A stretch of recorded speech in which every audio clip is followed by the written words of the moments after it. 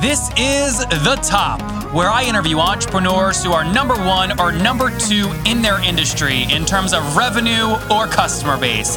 You'll learn how much revenue they're making, what their marketing funnel looks like, and how many customers they have.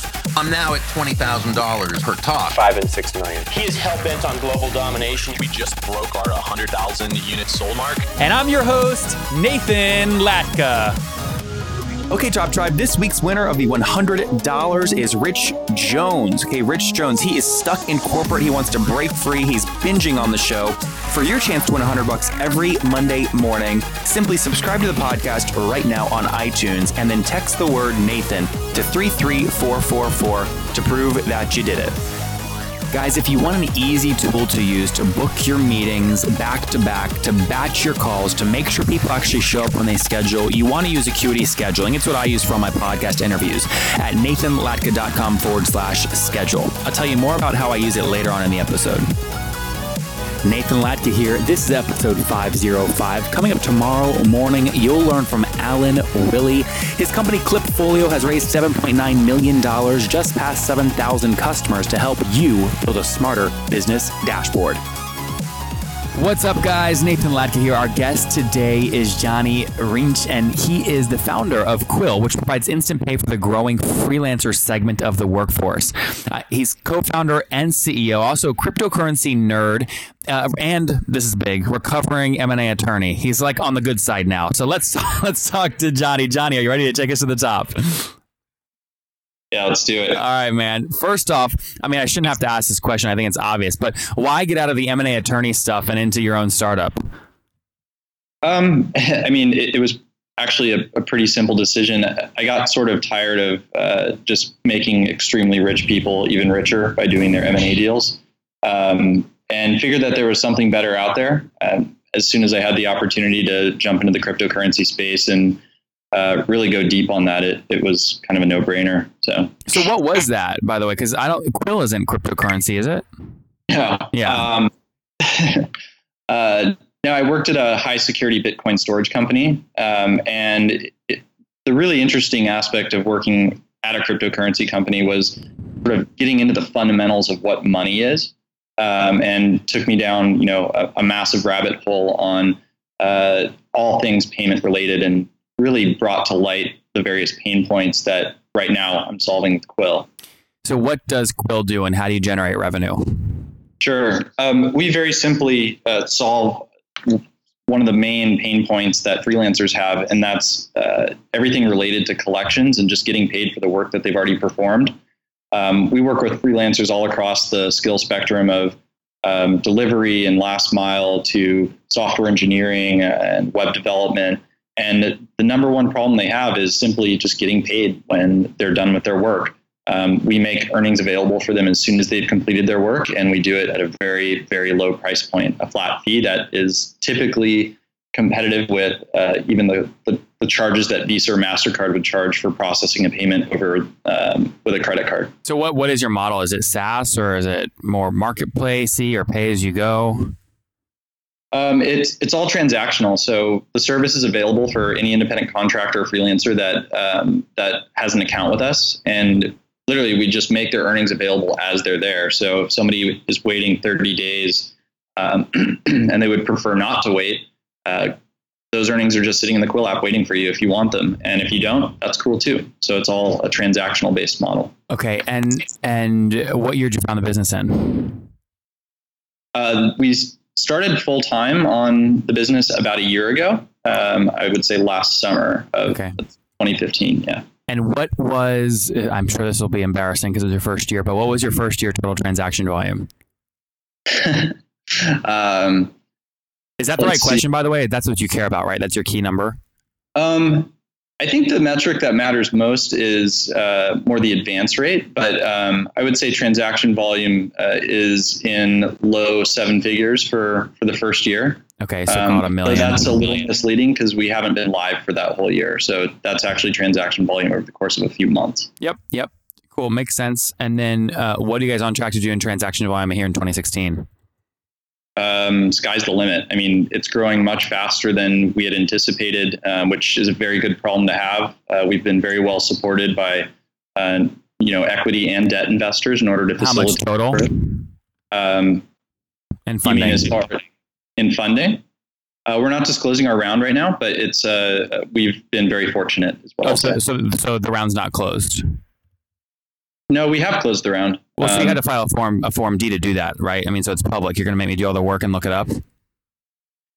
If you can find it. Yeah, well, it's public. How would that not be public? You have to file with the SEC, a Form D. So Crunchbase says you raised $125,000 in 4 rounds from 3 investors. Is that accurate? Depends how you're issuing equity, or if you're issuing equity. So, well, educate us, because you know something I don't. If there's a way that you can do this without filing a Form D, was it a convertible note or an equity round? We used a convertible note. Okay, like a safe. Similar, but a little bit different. How'd you edit it? You see, I'm asking these questions because I know you have experience here, because you come from an M&A side. So you've seen these in companies that you've probably tried to acquire, which means you're onto something creative here that you're not disclosing. I'm going to beat the hell out. I want to get it. What is it? The only point is that we're just not disclosing our round at the moment, but we plan to in the coming months or so. So it's not closed. Because it has to be disclosed, right? Like you have to file within 15 days with the SEC after you've closed a round. Like that's right. Am I wrong? You're making faces, which means I'm wrong. Where am I wrong? You know more about corporate stuff than I do. So, do you not have to file with the SEC? How can you? I mean, this is valuable. If there's a way to raise capital without having to file, we want to know about it. We haven't issued any equity, so we wouldn't have to file anything. Got it. Yeah. Okay. So nothing's closed yet. It's not announced. We have not announced it. That's right. Okay. I'm trying to figure, there's a nugget there. So you've closed it, but you haven't announced it. I'm wondering if there's some new law that I don't know about that my audience can take advantage of. No, there's no new law that I'm aware of. We've used, a very standard structure. Okay. So. Okay. All right. Fair enough. Good. So going back to the question, so in 20, not the funding question, the one before that. So in 2016, what do you guys think you'll do in total transaction volume? We should be pushing, 8 figures, I would imagine. But okay. So yeah, I mean, it's November now, so you have a good guess of what it'll be. So we'll say somewhere around 10 million-ish, but these are not the important numbers. You said that you used a different term, which I haven't heard before. You said, was it push-through rate?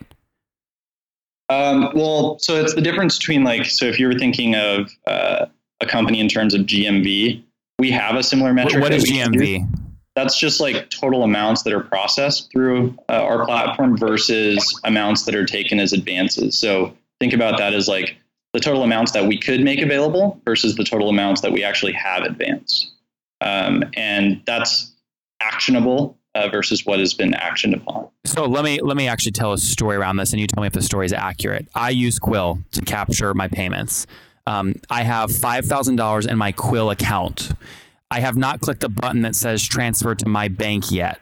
So you have 5,000 that you could advance, but you haven't. Then the number that would be the quote push through is if I say deposit $2,000 of this 5 to my bank account, that $2,000 now becomes push through. Right. Okay. And that's the difference between, what were the terms you use? GMV and what? Well, I wouldn't use GMV. It's just sort of, we call it earnings under management, or we use various terms in-house, but it's just the top line amount that could be advanced versus what we actually do advance. Okay, versus actual. Why would people not actually advance it? Is it literally just that they haven't logged on, or is there any other reason they'd leave it with Quill? I mean, some people don't need the cash, or they would prefer to wait and not pay the fee that we charge. We find that somewhere between 25 to 50% of the advances that are offered are taken for various reasons. Wait, so people they'll do a job and 50 to 80% of the time they won't take it out of Quill because they want to avoid the Quill fee? Well, it's totally elective, right? So if you want cash now, it's fine. If you want to wait for 30 days, then you can do that too. Okay. I didn't know that. So if they wait 30 days, they don't have to pay a fee. Correct. Yeah. That's okay. Right. I missed that. Oh, so that's very valuable to you guys. You're basically buying. You're like a bank where you've bought 30 days where you can do all kinds of fun things with that money to earn returns on that too, right? No, we can't do that. There are numerous regulatory reasons why we can't really ever touch that cash. So literally, we're just waiting to collect on it if we pay out the advance up front. Oh, so you're taking the risk. You're actually guaranteeing the payment, and you're like a sexy like credit card capturing like payment agency basically. Well, sexy, yes. I mean, you're basically saying, Nathan, you gave a statement of work for $5,000 to this company. You completed it. Here's your file. Show us the signed statement of work, and boom, Quill's going to guarantee that $5,000. You're then doing all the bullshit related to following up with that person 10,000 times to actually get them to pay.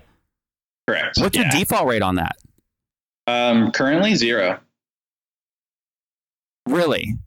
Yeah, but that's also because, as I mentioned, we launched the platform fully live very recently. So we're being necessarily conservative about, our underwriting model. So you'll analyze somebody before they sign up, and you won't even take them if you think there's a chance of default. We actually don't turn anyone away. It's more of if we're able to make some of the earnings available in advance or not. And that all happens actually on the spot using our credit underwriting algorithm. Oh, this is very interesting. This is really interesting. I like how you're playing with money like this. I mean, because I deal with all these, old white guys who are bankers and very boring. You think they're going to die at any moment. And they're like, well, we can't loan this one's much against your AR, right? You're basically saying, we're just going to flip it on its head. Show us what your accounts receivables are, and we'll even advance that to you and help you guarantee and collect it. Yeah, and one of the really awesome things that we offer there really is that convenience that you've pointed out. So if you or I went to any bank, let's say Wells or B of A or whatever, we could get a factoring line from these guys, but it would be tons and tons of paperwork and lots of time. And frankly, they probably would ultimately just say no or just turn you away at the outset because it would be too expensive for them to underwrite. We've cracked that whole sort of origination and underwriting process to make it really, really cheap and efficient for us to do that for, on the user side and for our own benefit. So it makes the experience much, much better for the independent contractor or freelancer. Okay. And then remind us again, how do you guys make money? There's a fee. What's the fee? Yeah, it's really, we charge basically we discount the amount that we're advancing depending on our underwriting. So let's say that you have $100 that you've earned, and we think that it should be, there's some risk that we're not going to collect on that. And so we discount it by $1 and send you $99. And then assuming we collect the whole 100, that $1 is the fee that we made. Again, so let's assume that does happen. How do you make money? Let's assume what? Sorry? So you said you hold back $1 initially. Let's then say you actually get the full 100%. You're saying you keep that $1. You don't pass that through to me. Correct. So I only see now. Okay, I see what you're saying. So it's a success fee, right? That goal is there's no risk for me to use you. Exactly. We'll guarantee a certain amount up front, and then it's up to us from there to make sure that we can collect it. So really the question is, you probably have a very sophisticated kind of model of trying to figure out how much risk is associated with $100 from me versus the other contractor somewhere else. And it's basically, you've got to present it in a way to me that gets me to agree to the discounted rate that you're going to front, and that becomes your profit margin basically on every $100 advanced. Correct. Exactly. Interesting. Very cool. Okay, real quick, some rapid fire stuff here because we got wrapped up in some other stuff, but that was a good conversation. Team size, what are you guys at? We're at 13 right now, and we have another one coming in at the end of this month. That's split mostly tech, but between G&A and some sales folks too. Where are you based? We're in San Francisco in the Soma area. Okay, very cool. And what is the okay, you said San Francisco 13. Working on closing around transaction volume. How many unique contractors have used you guys, both free and paid? Sure. We're in the thousands on contractors. Okay. And we work with tens, not quite hundreds, but of companies and platforms that are sort of paying out these independent contractors. And give me an example of one of those companies, like Authorize.net or Stripe or what? No, I mean, these are like typically the best way that our model sort of fits is with companies that traditionally employ or use independent contractors as a meaningful part of their business. So you can think about like staffing firms or marketplaces. Those are all sort of great companies for us for the contractors of those companies. TopTal or Upwork. Yeah, I'm not going to say whether or not we work with either of those guys, but they do. He's smiling. Those are great examples. All right, cool. That makes good sense. All right, so thousands of contractors is used, 10 to 50 or tens of companies like the Upworks of the world. He's not confirming or denying that, but somewhere tens of those kinds of companies are using you guys on the other side. Any other parts of this business model that I'm missing? I mean, the broader vision for what we're doing is we're really trying to make the freelancer lifestyle much easier than it currently is. And the reason why it's not as easy is there's just a ton of lacking operational and financial infrastructure. We're helping with that financial piece, and we'll be rolling out additional products that sort of streamline that side of the freelancer lifestyle. How do you so I put a lot of I'm buying companies right now and I don't want to hire technical co-founders. So I put all of my work through nathanlatka.com/TopTal. One of the reasons I do that is because they just make the finance super easy. Like they just have my credit card, it bills it. Like there's no risk of me not paying because they have my direct bank information basically. Why would they need you to de-risk that further? Why would TopTal need us? I guess probably you're either working directly with a company like TopTal or the developers that TopTal helps find jobs. Which one is it? The developers. Okay, now I don't know what that's like because I'm not a developer, but I've hired developers on the other side. If a developer is signing up for a company like TopTal or Upwork, don't those platforms, part of the reason they do that is one, to get more jobs, but also two, because it's easier for people like me to pay them? I mean, the risk model is all over the board. So I know that companies like staffing agencies or places like Upwork or TopTal, they have some very creditworthy payors, and they have others that they have to chase. And so at the end of the day, the independent contractor is sort of removed from that process in that model in particular. And so the service we offer very simply is just we'll guarantee the income. And that at the end of the day addresses that baseline concern that the developer would have. Got it. Very cool. Well, Lars, as you keep, sorry, John, as you keep building, I'm reading bios as we do this, but where's the best place for folks to connect to you online if they want to follow you as you build this? Sure. Everything's available through quill.co, QWIL.co. We have a blog up, and you can also follow us on social media at Quill on Twitter. All right, guys, I talked about this earlier, but I schedule so many meetings that would blow your mind. I mean, all my podcast interviews, right? Hundreds of entrepreneurs I talk to monthly. I schedule, and you know what? I do it so efficiently. I get them all to agree to my calendar. So all the calls are back to back to back. That means I'm not switching in between tasks all day long. I get them to batch so that I can be very efficient. It's so critical. And I use a tool called Acuity Scheduling to do this at nathanlatka.com/schedule. It eliminates the back and forth between me and people I'm trying to meet with. It makes it very simple. And most importantly, they help me keep my no-show rate very low because they send out reminders. Helps you look very professional. So go to nathanlatka.com/schedule to sign up, and you get a great deal. You guys know this. I hit people hard. I make great deals. And Gavin, the CEO, has given us a great deal.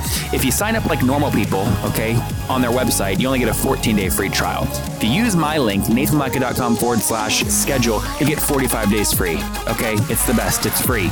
Go to nathanlatka.com/schedule right now to sign up, and I'll see you there. All right, Top Tribe, we'll link to John in those links, quill.co at nathanlatka.com/the top 505. Again, /the top 505. All right, John, let's wrap up the famous five. These are quick questions, rapid fire answers. These will be cake compared to what I've already thrown at you, all right? Number one, favorite business book. Favorite business book. Let's say 0 to 1. Number two, is there a CEO that you're following or studying right now? Elon Musk. Number three, is there a favorite online tool you have, like TopTal? Probably TopTal, actually. Oh, nice, cool. How do you use them? We have some of our engineering team that are TopTal freelancers. And how's that compared to your actual full, the employees you actually hire development team? Well, it's always better to have, in my opinion, the team all in one place. But TopTal has made it very, very easy for us to scale up and down resources as we need to. So if I need a sprint with an extra couple hands working on a project, I get a really top-notch engineer very quickly. So TopTal is phenomenal. That's exactly the way that I use it too. It's like it shifts employee headcount expenses from fixed to variable. And I don't think that there's anything more valuable to an entrepreneur than that if you care about cash flow. Yep. Awesome. All right.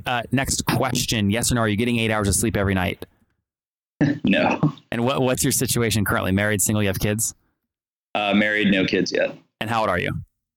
I'm 32. Okay, so last question, Johnny. Take us back 12 years. What do you wish your 20-year-old self knew?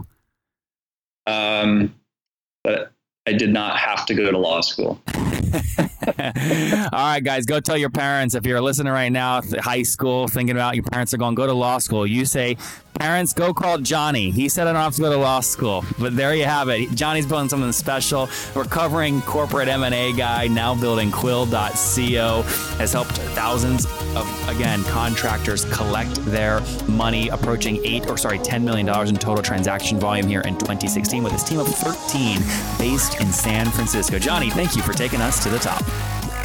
Thanks, man. If you enjoyed Johnny today, go back and listen to Lars yesterday. Lars is the CEO of MailPlane app, which just passed 10,000 customers with the goal of helping you get more out of Gmail. Okay, Top Tribe, I'll see you bright and early tomorrow morning. And don't forget, before you listen to any other episodes, subscribe on iTunes right now for your chance to win $100 every Monday.